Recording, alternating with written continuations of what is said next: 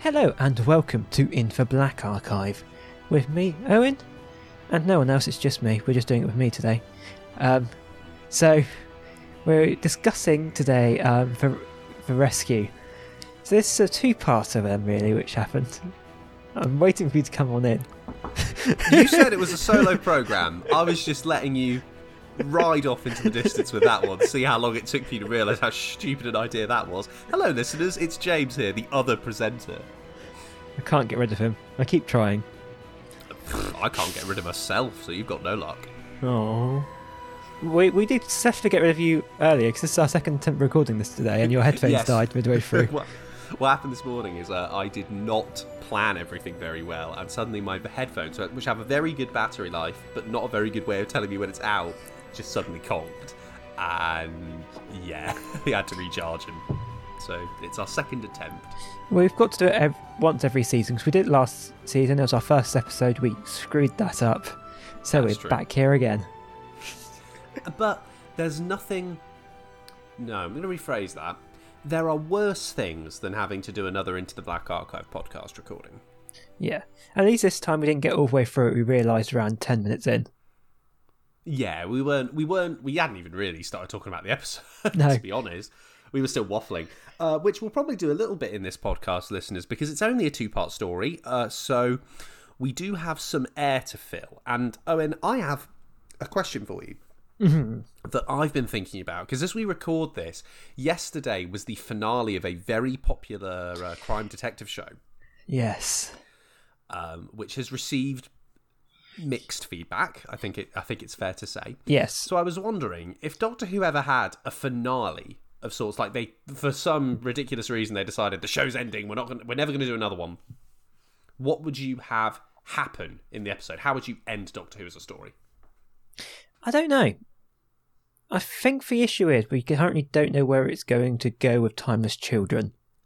We're kind of in that zone where we don't really know where we're going next, let alone where we're going in, say, a season or few's time.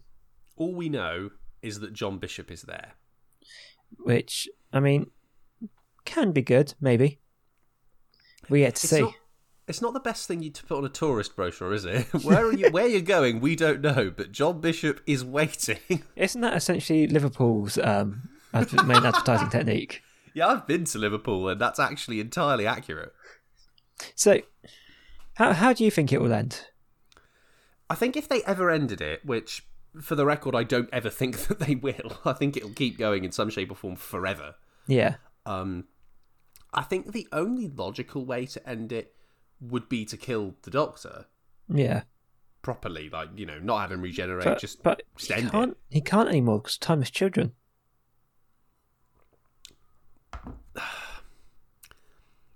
Chibnall is a man that I'd like to have a conversation with today. I think the question isn't so much how will it end, it's what will make it end. Because considering how many attempts the BBC has had of killing it off previously.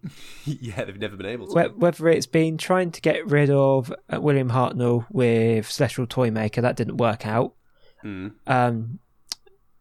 More recently, with the Seventh Doctor, they tried to they ended it. They actually ended the TV show there, but then it continued on in the Virgin New Adventures. Yes, the New Adventures, and then they did the TV movie with Paul McGann, which also attempted to end it.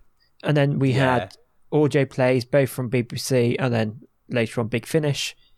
Yeah, and then there was Scream of the Schalke. Yeah, which is a Big Finish one. So, I'm not convinced. I'd be more interested to know what does end it. Yeah, that's more of an interesting question. I think if ever it were to happen, it would be for similar reasons than it did in the 80s. There'll be some BBC controller like Michael Grade was back then who just doesn't understand the show and sees the viewing figures and just thinks, well, they're not as good as they used to be. I mean, certainly it's not like the Jodie era is watched by anywhere near the same level of people as David Tennant's era was, or Matt Smith's. I think for viewing figures currently is all right once you put it in for context of general viewership decline. Oh, I agree. I think I think Who's ratings are still very good for a drama that's been running that long, and it also pulls a good family audience, which will help it. I actually think the show's become more... Sorry, Owen, I feel like I cut you off, but I actually feel like the show has become more family friendly. Certainly with the past couple of Doctors, I think they've slid more towards we're going to do bits for the kids. Yeah, particularly I think Moffat, because he went very fairy tale sci-fi, didn't he? Yeah, he did. Well, he went down to really over complex paths. He still managed to make it really fairy tale. Like whenever you watch some of the old, say, Tennant era and Chris Eccleston era stuff, you can't imagine them doing it nowadays. Yeah, actually. That's a really good point. They definitely couldn't make that show as it was today. Because if you just think of Parting of the Ways is Eccleston's final two-parter, isn't it? Yeah, it's Parting of the Ways. Just think about how many guns there were in that one there. Actively being used and not just being used as props. Yeah, like people are shooting. Yeah. When the Daleks invade Satellite 5, like they are going at it. Like you see Captain Jack get done in full. Yeah. I'm not sure you would 100% see that. You definitely wouldn't have seen that in Moffat's era, would you? No, it would be the thing where everything would be dealt with words, or there would be like he'd pull a switch, like Matt Smith would pull a switch, and then all the aliens, whatever aliens you had, would suddenly switch off, that kind of thing. Or a jammy dodger. Yeah, or a jammy dodger. Something as ridiculous as that so you can avoid the violence. Yeah, now you say that, they definitely couldn't make the Davies era of shows again. I mean, for a start, they'd have to recast half of them. Yes. But anyway, so also as well, just that's a bit of chit-chat for us to have before we move on to the actual episode. Yeah. I yesterday got delivered Wiped about the Doctor's missing episodes. Which you've been raving about, actually. For a start, it's a thick book. I haven't exactly been raving about it. I've barely read it. But you do like it from the initial, I mean... Due to Josh Snares on YouTube, very good videos, I already know a bit about the subject area, and it's very interesting. So about how they all came back. Despite what James says a lot of the time, it's got nothing to do with fires. No, it's to do with tape wiping, but don't you think fires sounds better? But here's something for you, James. Yes. Did you realise which we're currently watching Wiped episodes? Do you know what? I didn't connect the dots, but now I realise it. It's very obvious that we're watching a restored version of a home recording. No, you're not. Owen? Yes? What are we doing? We're going down a path here. So the entirety of 60s Who was wiped completely. Aside from An Unearthly Child, I think. That's the one exception. Yeah, because it was sort of historical. Yeah. So then, all of the ones I think we're currently watching from season 1 and 2 were mostly from the BBC Enterprises. So they've sent them off to different countries around the world. It's all of those tapes, which they had in their library. Ah. So it was recorded... So Doctor as a general whole is recorded onto videotape back in these days. Yeah. And then they then use a telecine, which is essentially a film camera pointing at a TV. And they'll just film it like that. And then those films would get sent off to different countries around the world. So those films are what we currently are watching. So really, we're watching an international export. Yes. Not bad. I mean, the quality's pretty good. I mean, I imagine that these are restored, surely, because there would have been inconsistencies. For newer coloured Who, is a lot of restoration goes on it. Particularly in Pertwee's era, because they also wiped all of the master coloured tapes, essentially. Mm. So they were all in black and white, because they used to only send out black and white copies. So they had black and white skips. So a lot of the coloured ones in Pertwee's era have been recoloured through various techniques, which we'll talk about later on, because we're planning on doing it. Take one episode just talking about the wiped episodes. So it's just a brief preview into that all. So they used different techniques there. So a lot of that stuff's been remastered to an extent. Some episodes which are newer finds, say I think there was some in 2014. Those ones there often have to have a lot of restoration done because of the amount of time it's been since they were initially captured to now has led to a lot of degradation in the video quality. Yeah. Do you mean degradation? Yes. Yeah.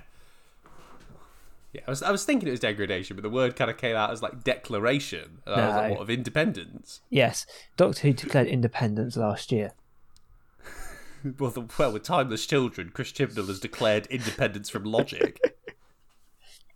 Anyway, shall we get back to a time when Who wasn't incompetent and talk about The Rescue, which is this week's episode.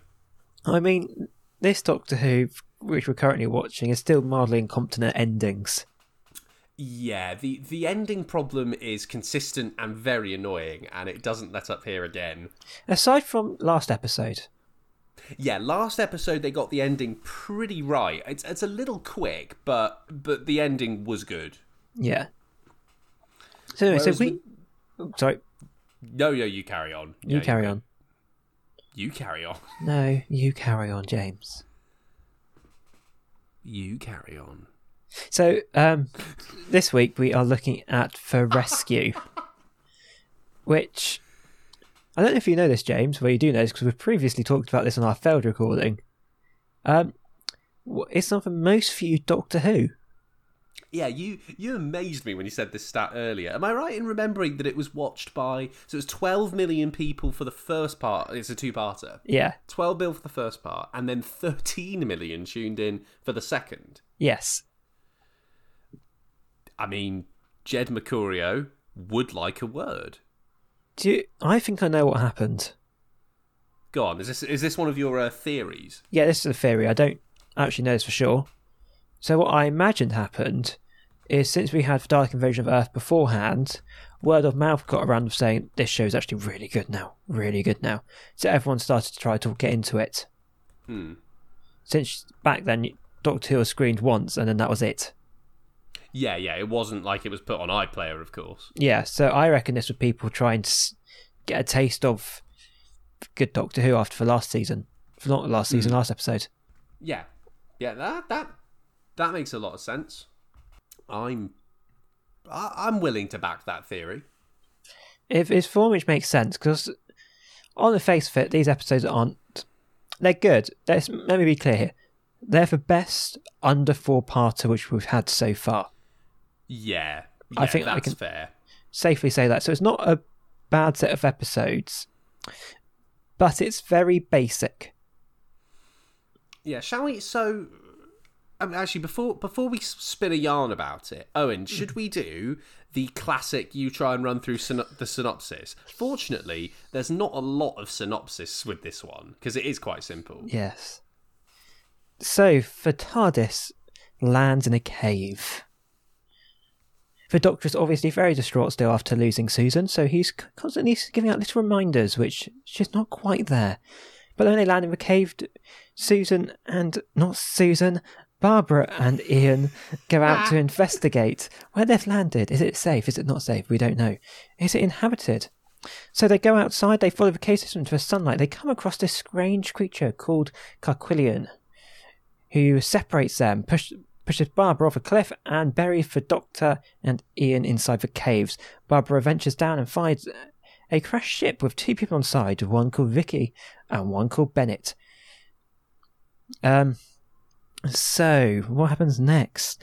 The Doctor and Ian attempt to escape. There's a sort of alright cliffhanger, if I remember correctly, where Ian is potentially being pierced off into a sandy creature.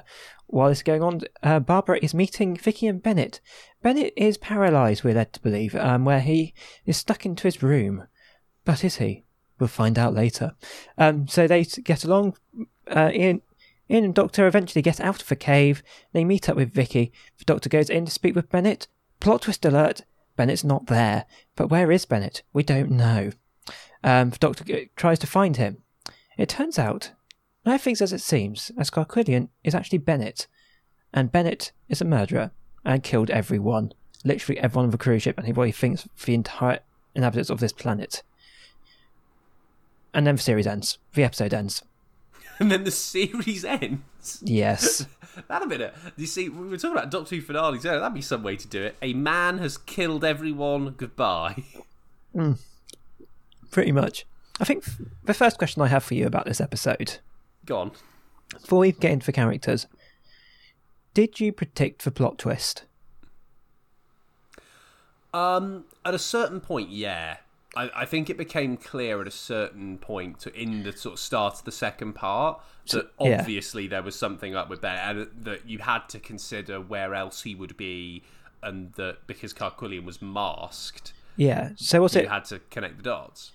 So was it when the Doctor went in there and found he wasn't there, you sort of realised? No, I'd say before that. I'd say even as Vicky was being like, "Oh, you shouldn't go and talk to him." That was the point where I was like, "Right." So Vicky, as a character, is effectively done out because she has been conned here, and manipulated. So at that point, the red flags are already whirring narratively. It's a good plot twist still. Yeah, it's well done, I think. It's quite well done. It's fairly smooth. It's a good reverse. Yeah. But then you get into the ending and it gets a little more ropey. But the initial twist is good. Something actually I think this episode does well. I was saying which is basic beforehand, but I think that's what it needs to be. Because I think the other shorter episodes have tried to pump in way too much information into these two-parters. You had The Edge of Destruction, when they essentially tried to put in every genre under the sun into a 25-minute episode. Yeah, that's a mess unto itself. And then there was Planet of Giants, which tried to do two stories at once and then didn't really know what to do with itself. Yeah, so we've had two, short, if we can say anything under 4 parts is quite short for Who. Yeah. These kind of short stories that don't really go anywhere. Obviously, with this being a 2-parter, from the shorts we've seen, you get those initial kind of red flags about it. But yeah, it's quite a basic story, but it's self-contained in a good way. Yeah. Well, you say self-contained, but this is when we get onto the characters, isn't it? Because we've got a new companion. Yes, but before we get into who that is, shall we go over our slightly new dynamic of a team? Because this is our first time without Susan. Yes. And this is now just the Doctor, Ian and Barbara as a trio. Yes. Did you forget the word? No, I didn't. I was thinking of you know how when you have 4 or 5 people, like a quartet or a quintet. Yes. But I was thinking, well, what's like a quartet? Is it like a trintet? And I was like, no, that isn't right. So I was going in my head like, surely there's like a quartet word for 3. It's like, no, it's just trio, isn't it? Yeah, just trio. Sorry. Yeah, I sort of double back. I was like, oh, it's trio. It's not going to sound as good. I think it was good with the Doctor because you saw how he was being affected by the loss of Susan, particularly at the beginning. Yeah, which is good because it almost seemed very standoffish in Dalek Invasion of Earth when he leaves. Yeah. So you kind of get this vibe that he's being very cold. But they start off with him thinking that Susan's there, asking Susan to do things because he's just not used to that sudden vacuum. Yeah. Where she used to be. I mean, hell, there's even a bit where Ian insinuates that he might basically have dementia. He's sort of like, oh, I don't think he's all there. Which is fair enough, because, he's an older gentleman. But then the Doctor overhears this from inside the TARDIS. Yeah, that must be something, to be able to hear some people think you've got dementia. Obviously, that can't happen because time is children. Chibnall, another conversation needs to be had about timeless children. But other than that, really, I don't think much happened with them. Not really. There's no new major ground broken. I think Barbara gets the most to do emotionally, because Barbara's the one that meets Vicky up first, and she's got to kind of win her round and convince her that she's not a threat, and that, in particular, that she has to convince them that they're actually time travelers, and they're from the year 1963, and then Vicky says, but that must make you about 550 years old. Yes. And then Ian doesn't do much, really, is there? Yeah, this is the first episode Ian doesn't do a great deal, actually. But I think this is the episode where they needed for regulars to take a seat back so we could be properly introduced to Vicky. Yes, because Vicky is the person replacing Susan. Very, very quick swap. We're going back to a quartet almost immediately. They initially asked Vicky, actress who played Vicky, to dye her hair to be more like Susan. Yeah, don't you want a difference? Like if you're gonna look, lads, if you're gonna take a character out, at least make a differentiation. You can't just say, "Oh yeah, we'll just put in a clone." Like, just recast the character then. If you want to do that. One thing I found. No, sorry, you carry on. You go on. All right.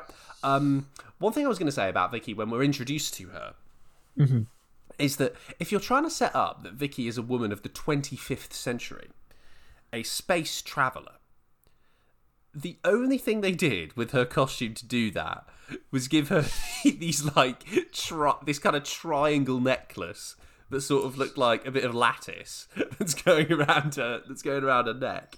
Just think, that's the future. In the future, we all wear the same clothes. We just have slightly cumbersome jewellery. To be fair, I'd rather them do that than do what shows back then still do to an extent, or thinking what future clothes are, which is just stupidly unpractical. Yeah, I'm trying to think of a really good example of this. I always think about the Jetsons. Yeah, and Gene Roddenberry, the guy who wrote Star Trek initially. Yeah. It was his belief, which everyone in the future would always wear spandex. So that to me, you have to raise questions about that man's beliefs. So that's yeah. That's why Picard is always pulling down his top. Was because of that. Imagine creating on that show and being the costume designer. It's like, oh, I've got a job on Star Trek. Like, we're going to be in space. I can try so many different ideas, so many bold costumes. Gene Roddenberry turns up and he's like, nah, man, spandex only. I'm fairly sure it was that. It's something along those lines. I'll edit in if I was wrong. So what do you think about our introduction to Carquillian? Carquillian never comes across well, does he? He's just like, I am the big clawed monster evil man. There's no real nuance with Carquillian. He's immediately out to cause trouble. I mean, he pushes Barbara off a cliff about 2 minutes after we meet him. Yeah. But it's also the first time when the Doctor is on a planet which he's been to before. Excluding Earth. Excluding Earth. Yeah, excluding Earth. Obviously, that's mainly there for the plot, because it's giving you a signal that things aren't right with Carquillian when he says, but this is the planet Dido, not of Stan and Thank You fame. I know these people, they're very, very friendly. They wouldn't ever think about violence, it's just not in their nature. But obviously we're seeing that one of their people, so we think, is happily pushing women off cliffs. I think it's a good way to set up a good plot without having the extra baggage of having to show that requires. Yeah, it's very sleek. That's what I'd say. In terms of a script, it gets the information they need to very quickly. It's trying to think of the right word. It's very efficiently written. Yeah. Not a lot of fluff. They know they've only got 45, 50 minutes to tell the story, so they're just going to go straight in with it. And I think it's fairly well written. Moves along nicely. Which is a difference compared to Edge of Destruction, where I was saying before, they just kind of tried to put everything in 25 minutes. Yeah, there's just not a cogent narrative in Edge, whereas in The Rescue, there's actually a coherent story going on with a twist that, all right, it's not the most shocking thing ever, but it's a decent twist, and it does everything you want. Can I also admit something here? Yeah. I spoiled myself on the twist. How did you spoil yourself with the twist? Because obviously when I'm prepping for this, I need to read the wiki. Right. So as at the start of episode 2, I just started reading the wiki, tried to get some information on it. Oh, yeah, you have to wait till after. And it said on the credits, Bennett/Carquillian. Yeah, that's the immediate giveaway. And I thought, hey, whoops. Yeah, you've done it now. This is why I always look on the wiki after I'll have watched the episode, if I can. Yeah. Because usually I'll do it if I've missed something or if I'm not particularly sure on a detail. I'll just check it on the wiki. Yeah. rather But- than go and spoil it for myself. As someone who went in blind, it's good to hear which it actually did work for you.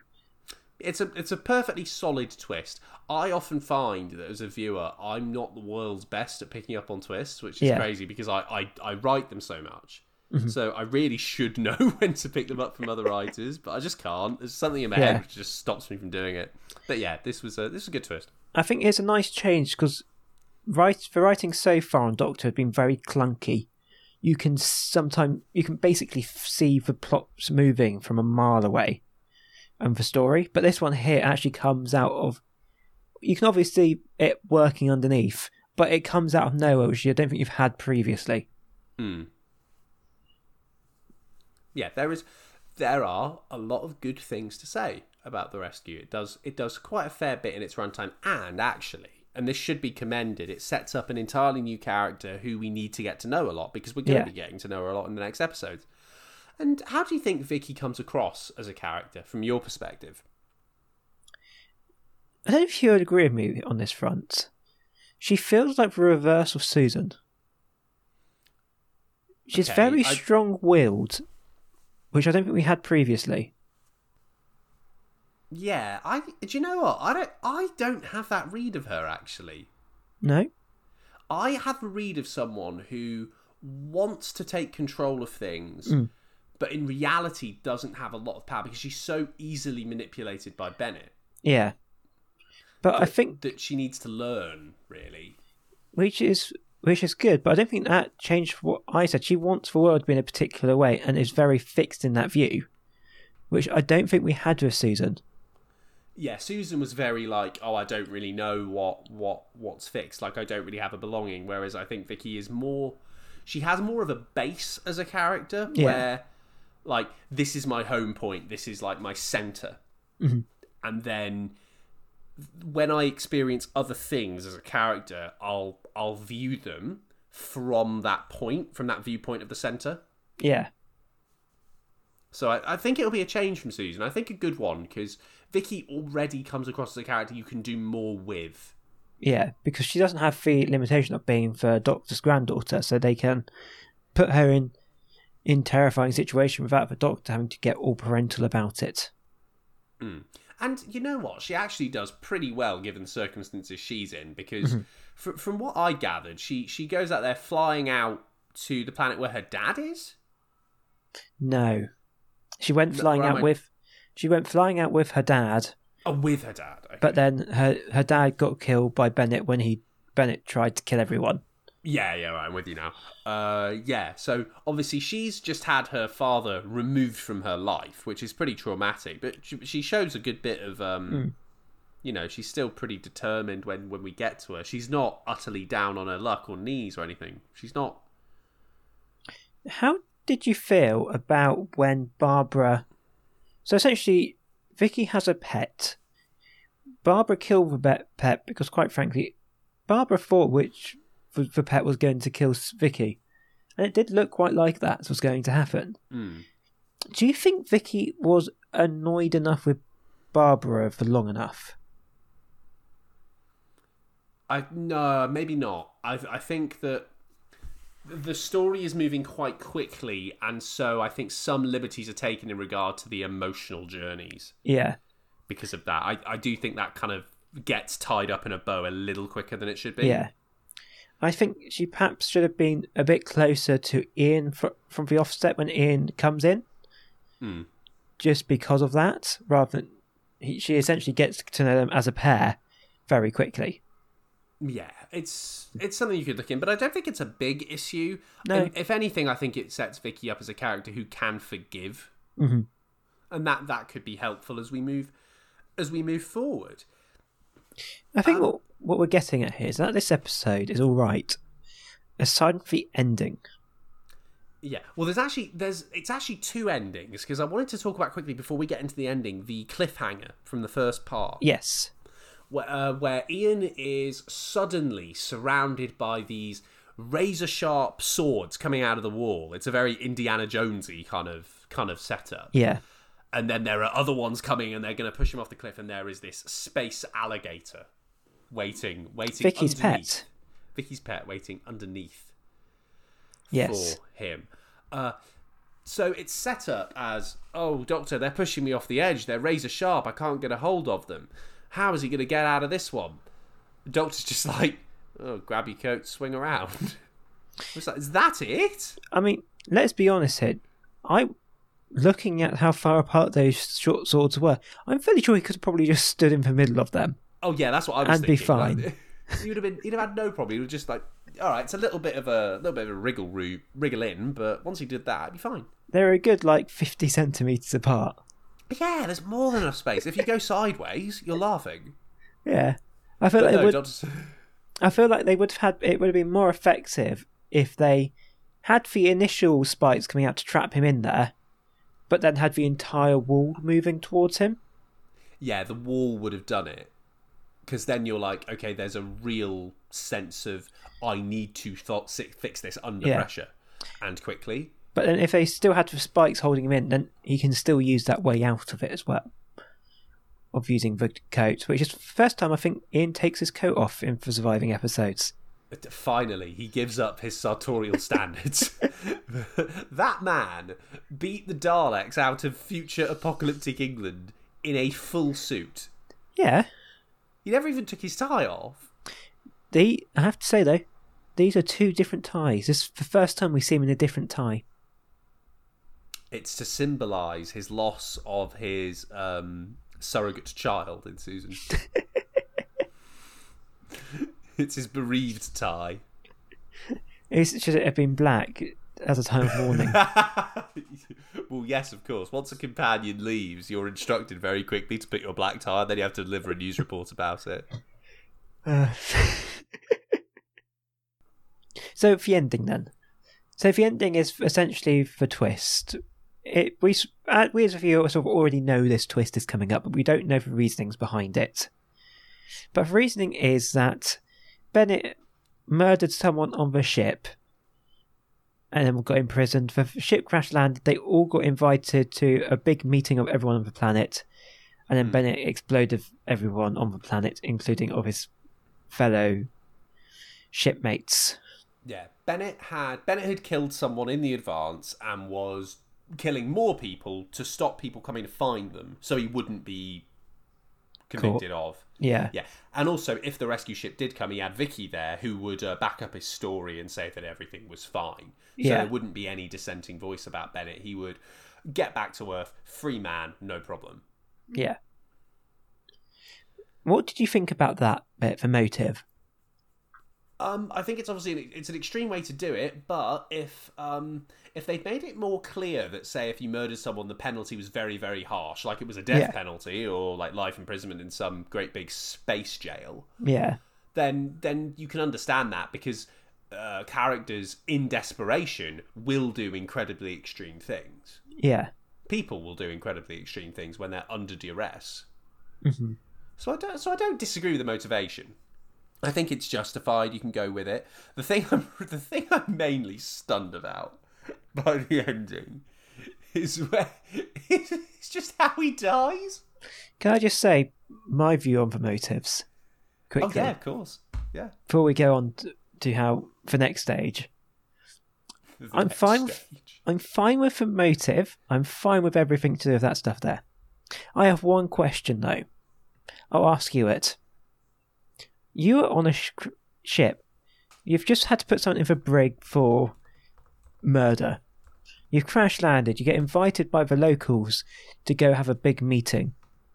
Do you either A, leave the person in the brig, or B, take that person with you so they can plant explosive and explode everything? It's a multiple choice. I can't possibly answer. That's the one thing which made me think. Yeah, that's maybe a plot inconsistency. But I understand it on a motivational level. Yeah. Like, if people have killed once, then you're perfectly good with having a character kill again. That's entirely allowed. I also love the fact which for one person who didn't know Bennett murdered someone also happened to get a fee from the time when they went to this massive meeting. Yeah, that's a little bit of... Do you remember what I said last week? Because I feel like Yeah. I said this last week. You're allowed one coincidence in a story. I feel like that's their one. Yeah. I'll let them have that. But it's just loads of little inconsistencies around their main plot point, and it just makes me giggle a little bit.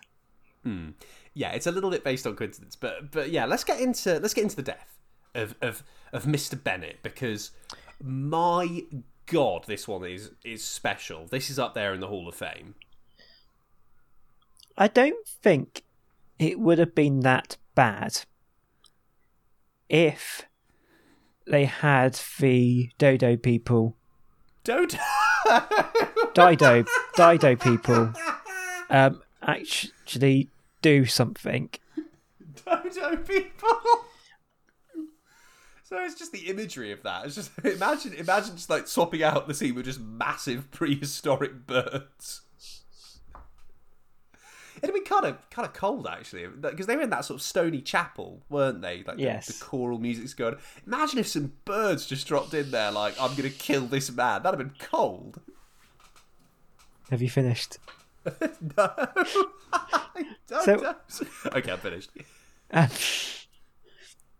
So, what do you think about that point? Which it would have been all right if the Dido people have actually done anything, because what the plot point is that they the Doctor confronts Carquillian in what we're led to believe is a temple for the Dido people.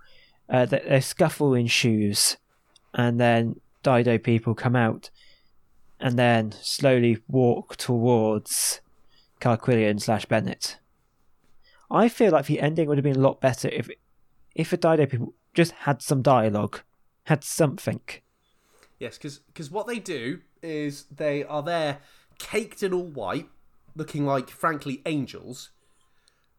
They walk towards Bennett, and in his fear, Bennett walks so far backwards that he goes out of a door to his death. He falls off a cliff.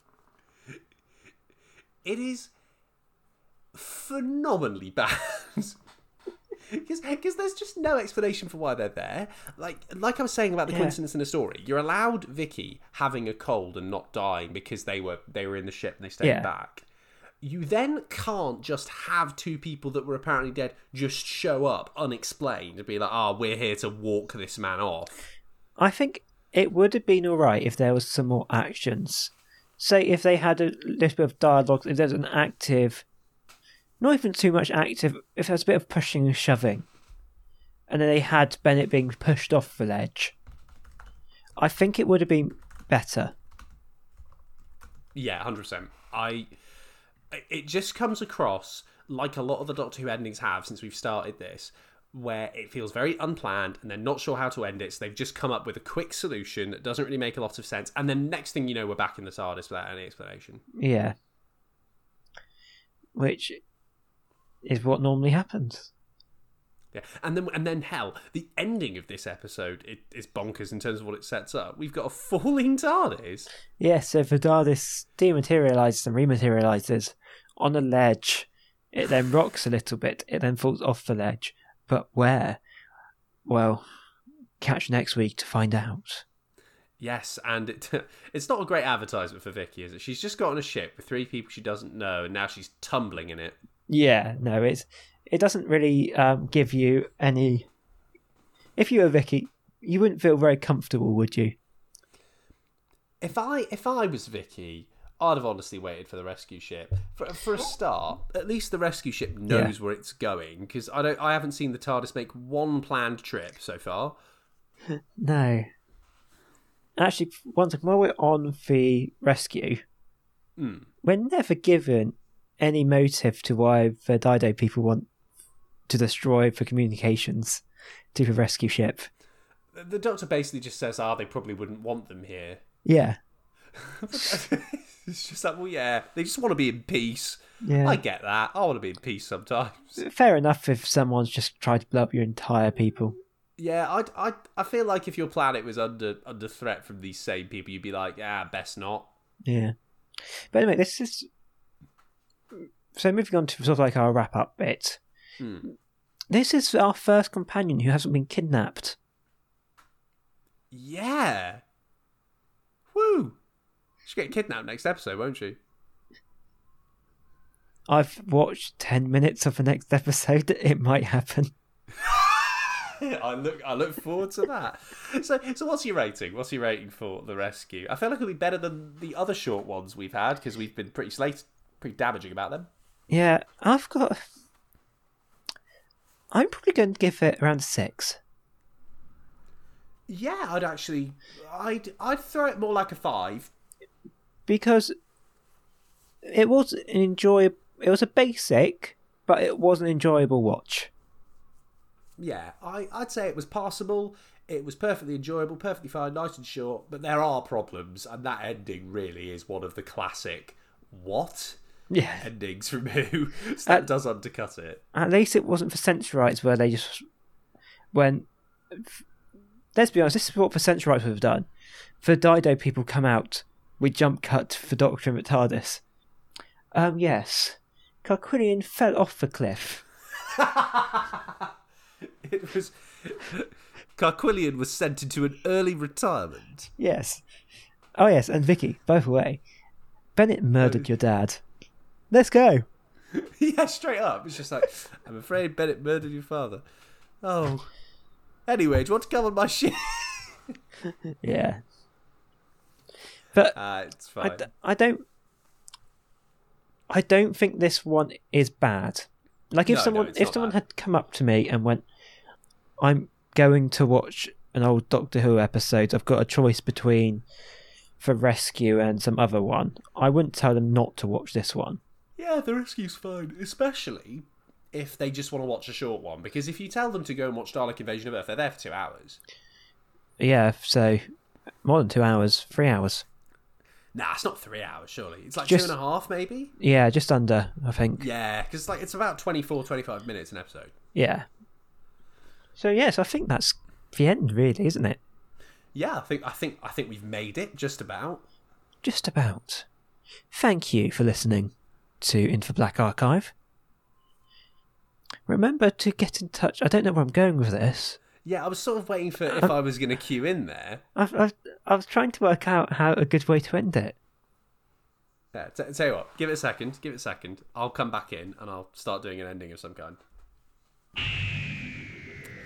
Well, I guess we've stumbled to the end of The Rescue, and if you'd like to rescue us from our Doctor Who watching in silence, then why not get in touch with us and let us know if you've watched this episode or if you've watched any others. You can get to us on Twitter, which is at blackarchive. No, it's not. It's Black Archive Pod. It's Twitter at Black Archive Pod, and Owen is going to rescue me from this ending by telling you our email address. blackarchivepod@gmail.com. So tell us, did you see this twist coming? And if so, where? Would you like angels to walk you slowly off a cliff? Let us know. Are they weeping angels? Well, it would have been slightly better if they were. So yeah, so thank you very much for watching. We have got, I think, for Romans next week. We're going to Rome. All very exciting, and it is indeed. Thank you for listening, because thank God you aren't watching us. Imagine watching this. Ew. I mean, I can't even watch you at the moment because you're having too many issues. Yeah, we're not even on Discord. So we have no visual contact today. It's just pure audio. So yeah, so thank you very much for listening. Hope you have a good week. See you next Monday. Goodbye. Bye. Congratulations, you've made it to the end of time. Well, just this episode, really. It's not that dramatic. But thanks very much for getting here. If you've liked what you heard, you can get in touch with us on Twitter at blackarchivepod or via email at blackarchivepod@gmail.com. And, of course, remember to subscribe wherever you get your podcasts.